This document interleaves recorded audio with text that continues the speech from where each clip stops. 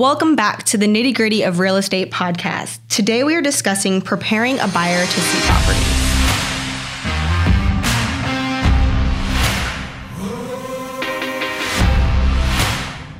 Thank you for joining us again on our Nitty Gritty of Real Estate podcast. I am Heather Olaboni. I'm the licensed executive assistant for the Tom J. Krieger team, and I'm joined by Jill Paddock, and I am the buyer's agent for the Tom J. Krieger team. And today we're actually going to be talking about how do we prepare a buyer to see a property. So the first thing that we normally do is we have a buyer's consultation with them. And Jill, what do you go over with a buyer when you go through this buyer's consultation with them? Okay, well, first off, a lot of people think like, all right, I'm ready to go buy a house. Let's go see some houses. And they don't realize we got to stop for a minute first and actually figure out what you want, what you need, and what you can actually buy. So that's where the buyer's consultation comes in. Usually it takes about an hour, just depends on, how much we talk, how much there is to go over, what your prior experiences are. But in that consultation, I try to get people to prioritize, like list off everything you'd like to have in a house. Obviously, we can't have everything we want. So let's start ranking some things then. Let's figure out what are your top priorities, your must-haves. Once we go there, then we go to the it would be nice, that kind of list. And then, if there's anything left over, your hopes and dreams.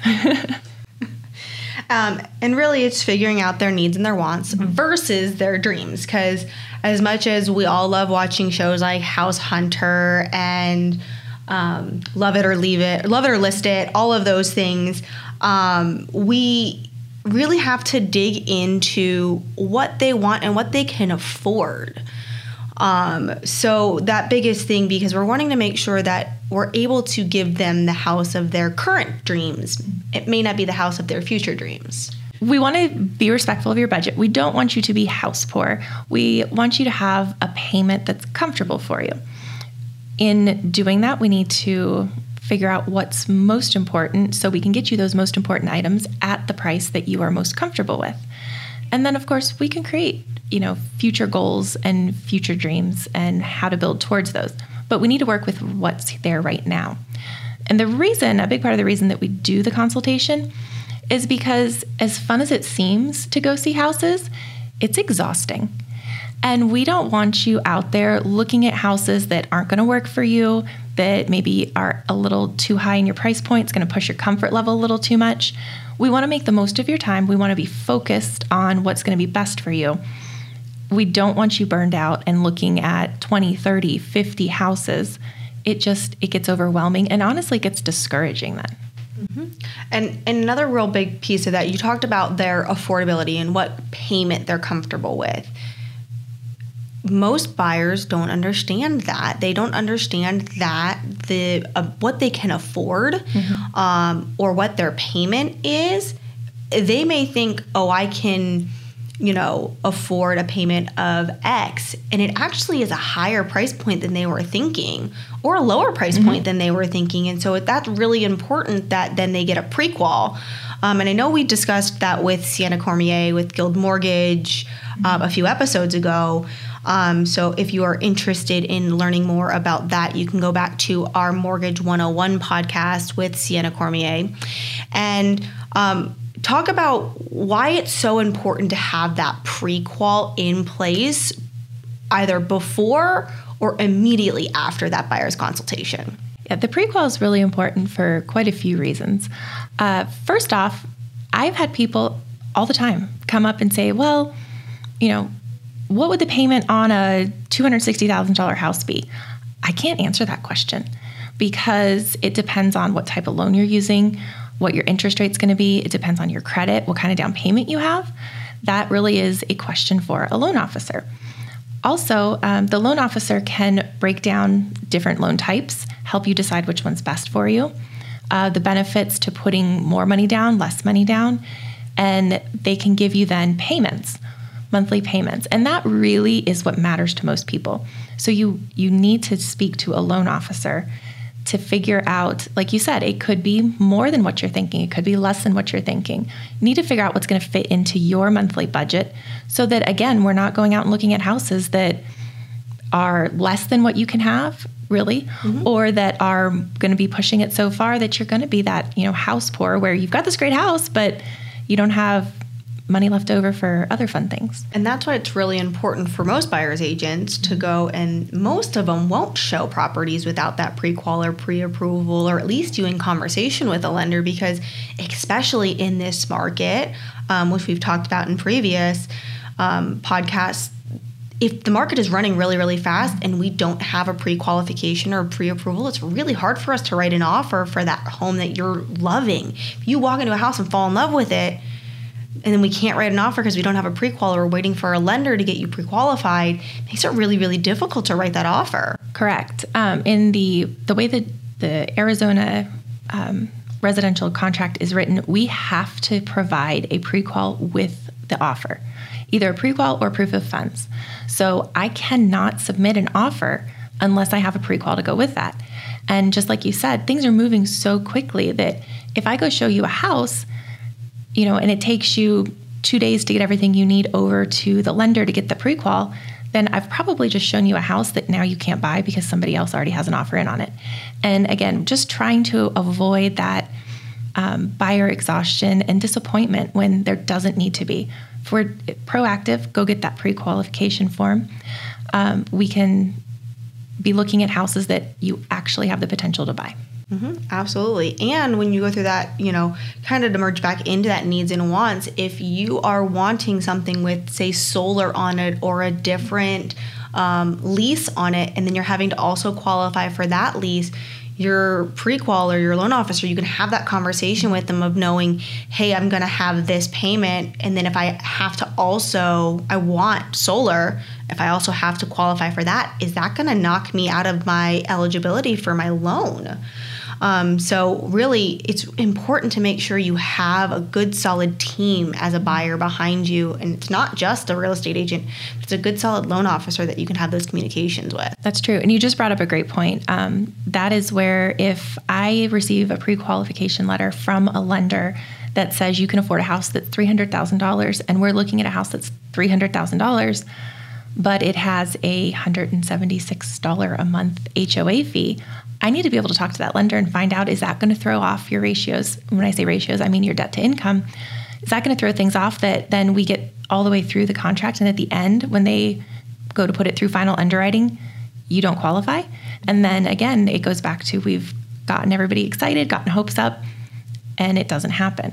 So like you said, having a good team where the loan officer and the real estate agent are in good communication and can easily go back and forth, just to make sure that we're keeping expectations realistic and that we're able to get you in something you like that you're going to be able to afford and qualify for. Hey everyone, we want to interrupt this episode to let you know that we are a Keller Williams Southern Arizona franchise.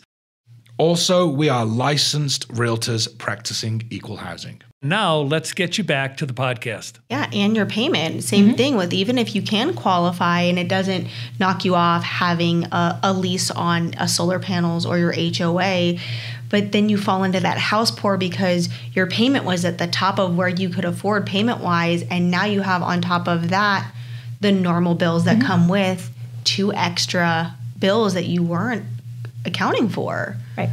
So it's definitely our job as buyer's agents to make sure that we're putting all of the Legos out, all of the bricks out, to make sure that even if we build this house, it's going to work for you. And sometimes part of that is, the buyer's agent reminding the person about a particular aspect that they keep forgetting. And it's not that we're trying to be negative or anything like that. It's just that when we walk into something, we want you to make sure you've thought of everything.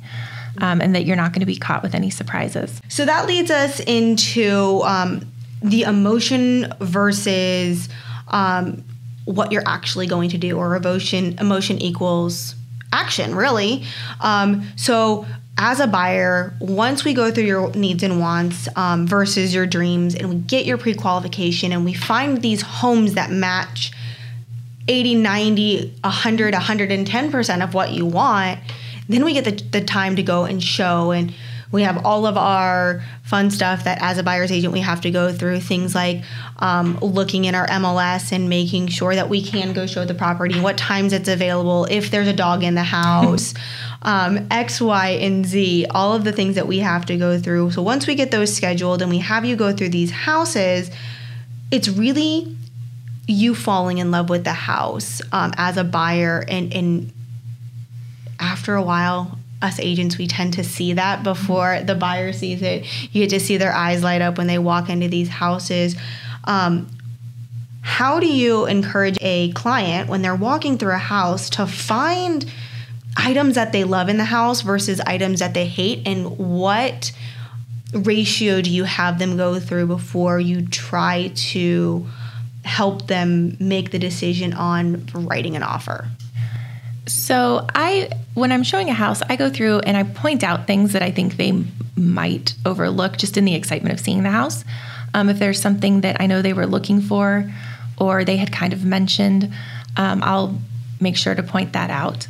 When I talk about things like that, I mean, the large closets, or isn't it great to have a skylight here? Just different things like that. But I really listen to a lot of what they're saying.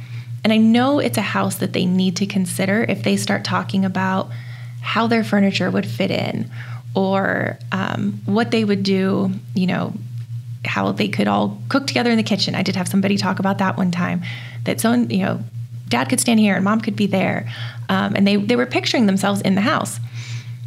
I start trying to get it to wrap up and move out if I can tell that they're forcing themselves in there. Mm-hmm. You can tell they're trying to figure it out, but they don't seem super excited about any of it. Then it's not the house for them, and that's fine. They don't need to feel bad about that. I know sometimes I've had people come through and say, "I'm sorry, you've shown us so many houses." That's my job. Going out there and finding something you like. And again, when it's the right house, like you said, you can sense their excitement. You can see them planning their life there. And then sometimes it's scary to go ahead and write that offer. And that's where your buyer's agent should give you that little extra push. Like, hey, this hits this box, this box, this box. It has this that you were looking for. Mm-hmm. Let's talk about an offer, and helping you take that next step. Yeah.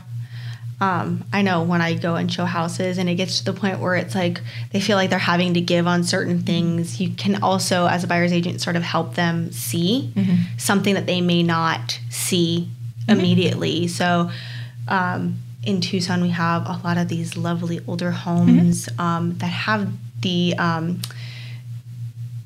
living rooms that are kind of stepped down into the sunken living, the sunken living rooms. And that's a very much some people love it, some people hate it. But if that's the one little thing that's wrong with the house versus everything else, you as the buyer's agent are like, if you walk away from this house and somebody else were to buy it, how upset would you be? Like, it's one of those things that sometimes they can't see past the one little thing that may be the deterrent. And we as agents, our job is to make sure that they don't miss out on the potential one love of their life property. Right. And it's the biggest purchase you're going to make. It's the most expensive thing you're going to buy is your house. And so it does get scary. And I know a lot of times people are like, well, we'll think about it. We'll let you know tomorrow. And just like you said, it's a good question is, okay, that's completely your decision, but just make sure, are you comfortable with the idea that it goes under contract tonight and you don't have the opportunity? Mm-hmm. And just reminding them that, not so much pushing, but just, again, keeping the expectation set that it is a fast moving market. Let's make sure we're not losing an opportunity. Mm-hmm. Yeah. And I think the buyers nowadays, it's one of those things that we may get that fatigue of like, I'm never going to find the right house, but there is that right house out there for everybody. And you may own in any given lifetime 2, 3, 4 houses, but making sure that in the time of your life, you're in the house that you love, that you can see your kids swimming in the backyard or playing in the backyard. That's the best part of being an agent. Oh, it's great. I worked with a first-time buyer about a year ago. Probably one of the most patient people. We looked at, I can't even tell you how many houses, put in offers on a lot, but with the loan type he was using, needing closing costs, just the terms of what he needed, we were losing out all the time. Finally, we got a house under contract. It all fell in place, and he still sends me pictures. Look what I just did here, and look how I changed this. And because it was a little more dated than what he wanted, but he was able to get it, make it his own. And actually, because it's been a year now, he's got a fair amount of equity in that. That's awesome. Yeah. Well, we are going to head out. Thank you so much for joining us here on the Nitty Gritty of Real Estate podcast, and we'll see you next time. Hey, thank you for listening and watching the Nitty Gritty podcast here with the Tom J. Krieger team. If you are thinking about buying a home, selling a home, or even investing in real estate, please reach out to us. We are local here in Tucson, Arizona, but we are also connected to over 4,000 agents across the US. So again, looking to buy, sell, or invest in your hometown, reach out to us and let us connect you.